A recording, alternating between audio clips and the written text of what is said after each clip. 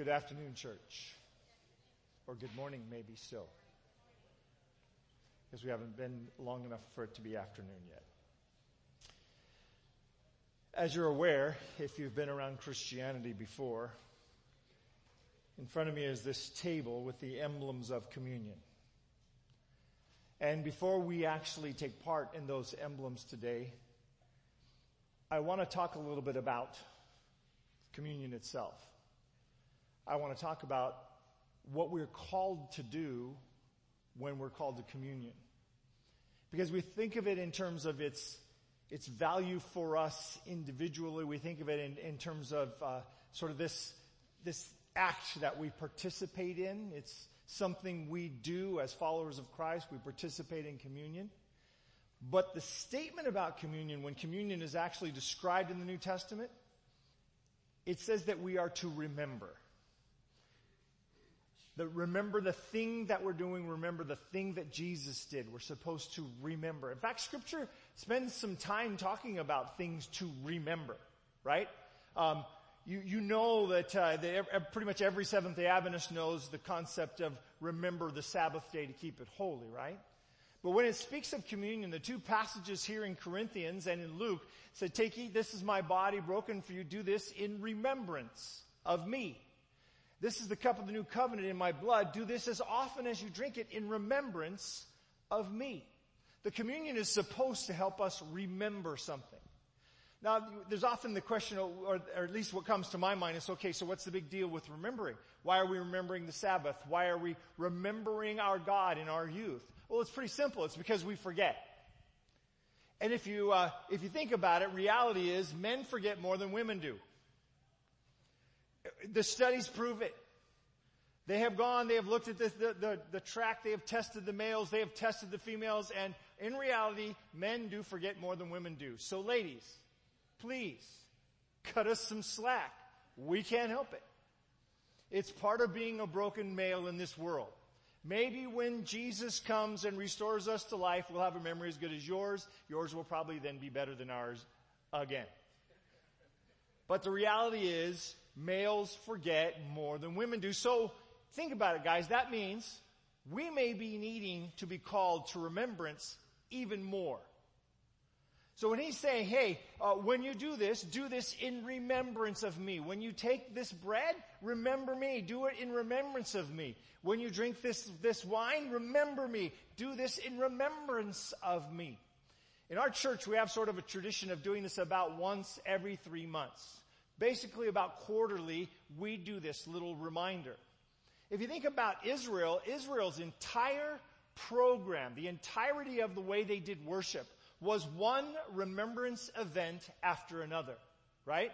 In the springtime, when the barley harvest came on, they would have this big celebration. It was called the Passover. It was to remind them that they had been slaves in Egypt and they had been rescued miraculously by God from that slavery, brought 40 years across the desert and planted in the promised land. They were to wave a little bit of barley. Think of those decorations in people's houses now having like wheat in your house is a thing. And so think about that bit of wheat in someone's house. A piece of barley like that would be waved to remind them that it was God who provided the crops that they were eating. Everyone else around them was saying, oh, God Baal provided this, and God Asherah provided that, and Moloch provided the other thing. And God says to Israel, no, it's not true. I am the only provider. And I can prove it to you. Remember what happened at Passover? 50 days later, they were supposed to come together again at the wheat harvest, and again they were to be reminded that it was God who was providing for them. A few months later was the Day of Atonement, and they were to come before God at the Day of Atonement. There was a special sacrifice. The priest was going to go stand before God on their behalf. The sanctuary was being cleansed. It was like trash day at the sanctuary. And as a reminder that God would one day take away all their sins, theirs and ours. The systems that they participated in, sacrificing lambs for their sins, sacrificing Thanksgiving offerings, those morning and evening sacrifices, they all look like just a bunch of blood and guts to us. This was the culture in which everyone worshiped. And God met them in the culture where they lived. And he taught them about his amazing plan. I have a plan to come and get you. You see, this Passover thing wasn't just an Israel thing. It was an everybody thing. And the rescue wasn't just from Egypt. It was from this dirty little planet polluted by sin, that he had a plan to get us all home. To get us to a promised land bigger and better and more awesome than anything anyone could imagine. And the system that they lived from week to week, month to month, was designed to tell them to remember God's plan. From week to week, they were reminded to rest because God was really in charge. If you took the Sabbath and you just defined it as that, what is going on Sabbath? God is calling me to rest. And remember, he created everything. He's in charge of everything.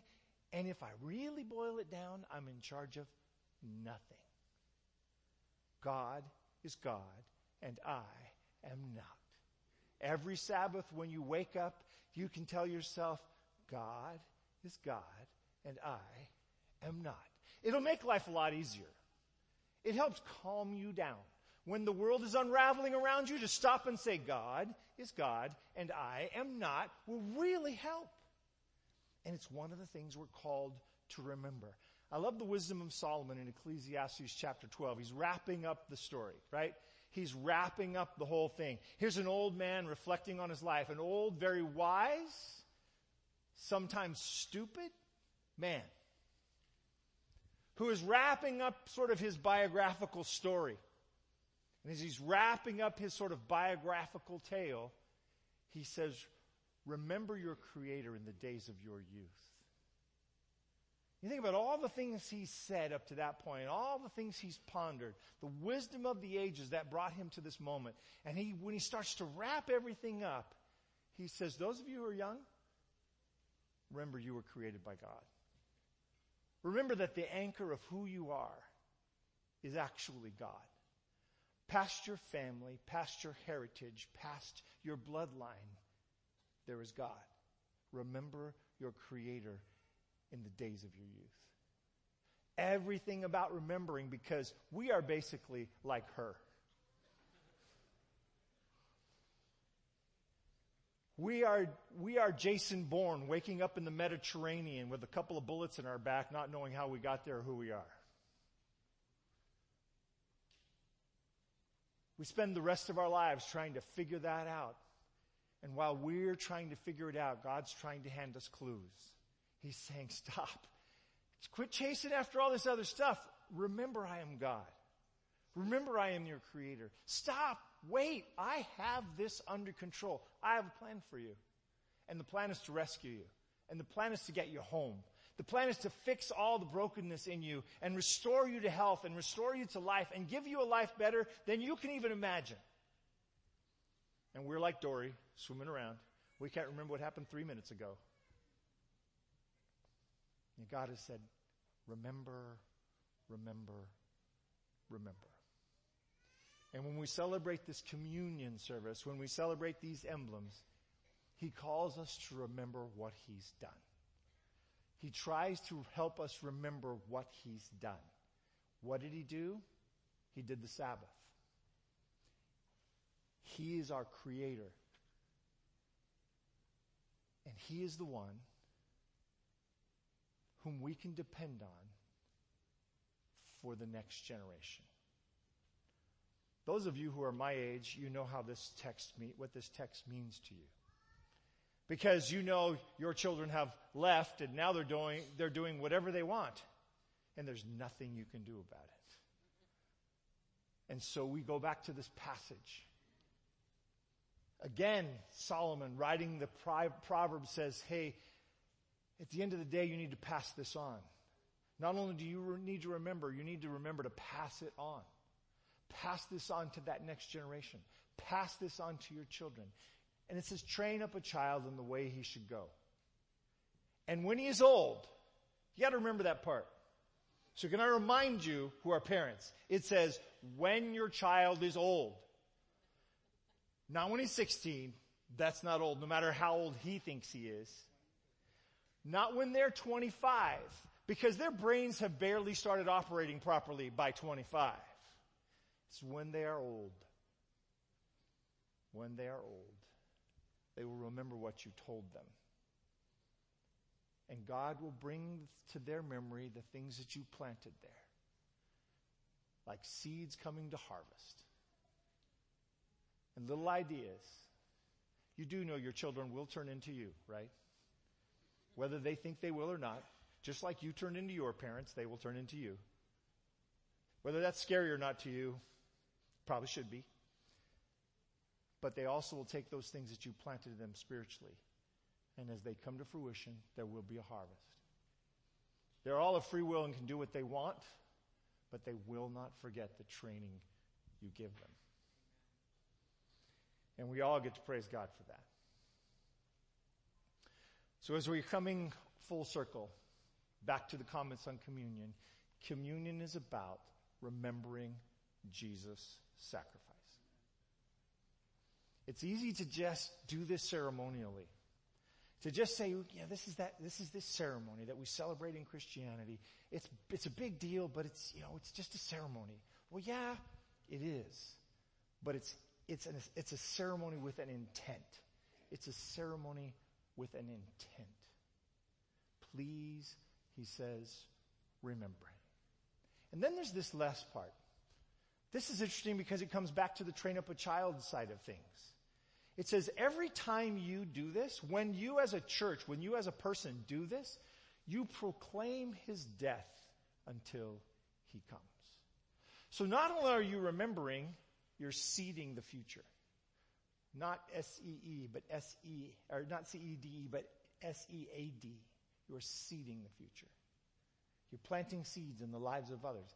Maybe your own family, maybe somebody else you don't know, but you're seeding it.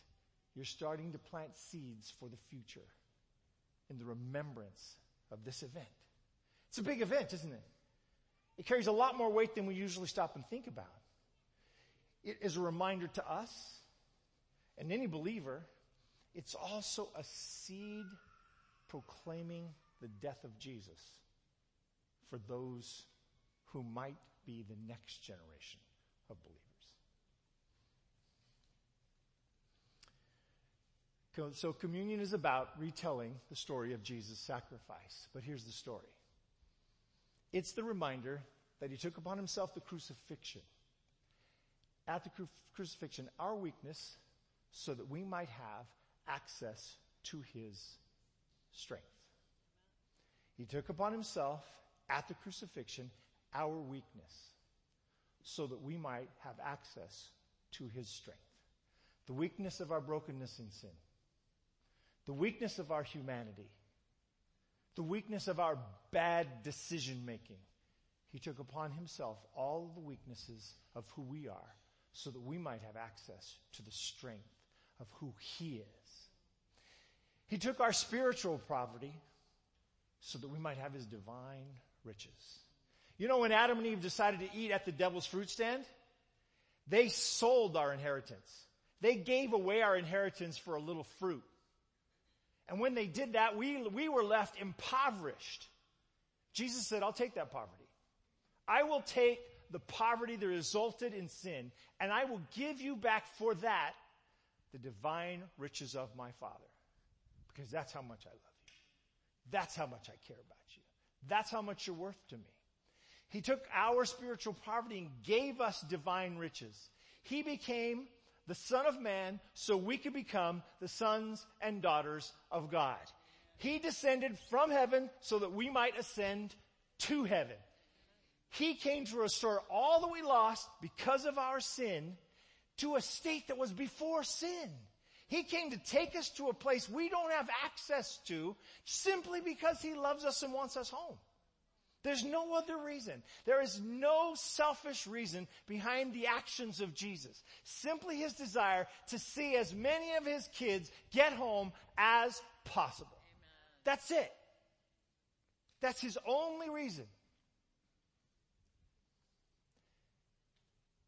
Jesus came to declare your value.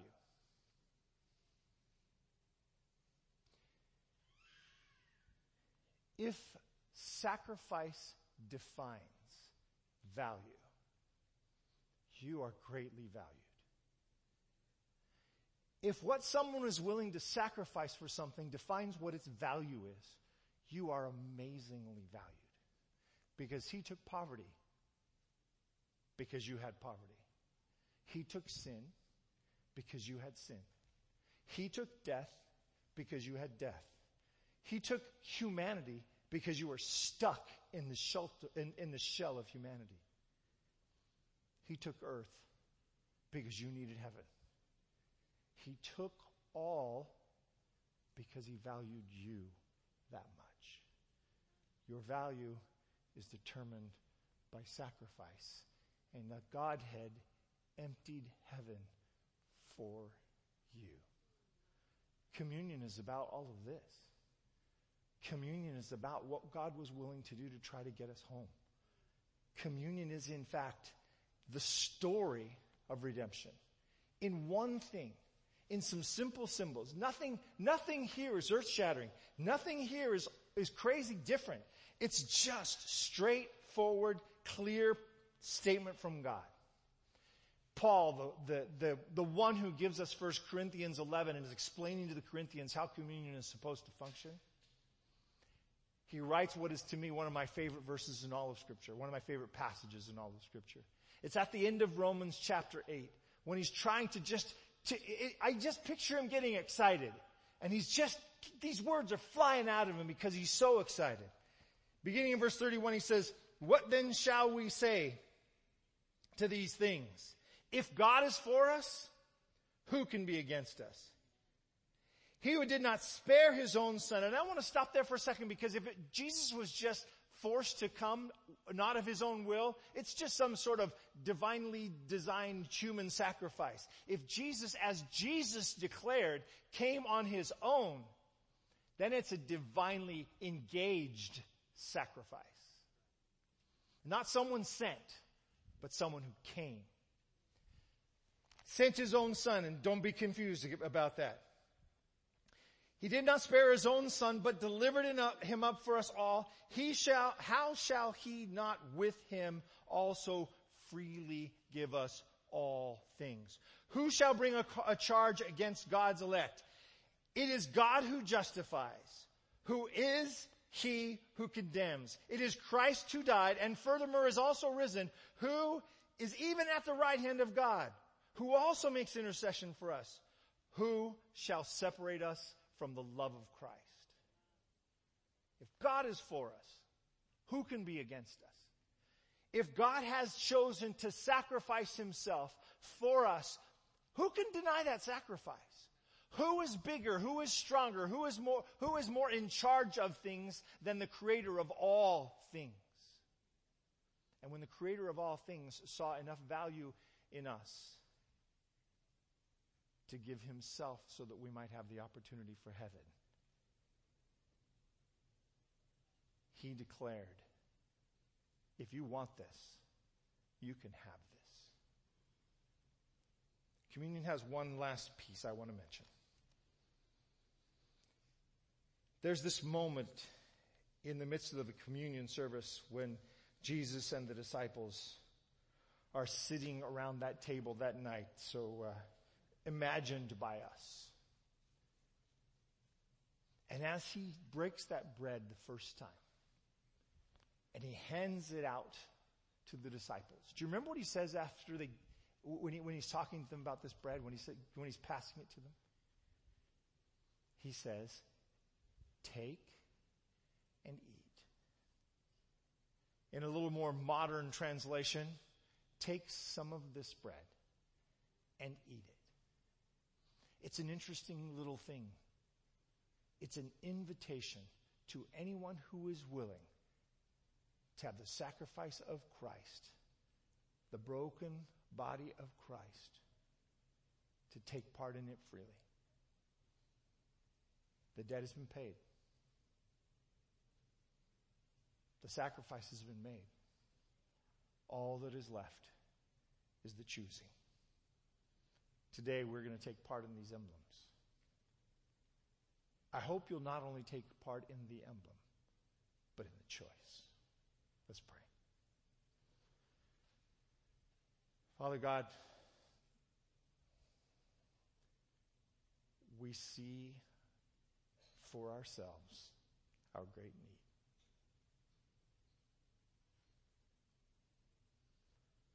We recognize that we get busy in life. We forget what you've done. We get worried about work. We're worried about our family. And we forget that you are our Creator.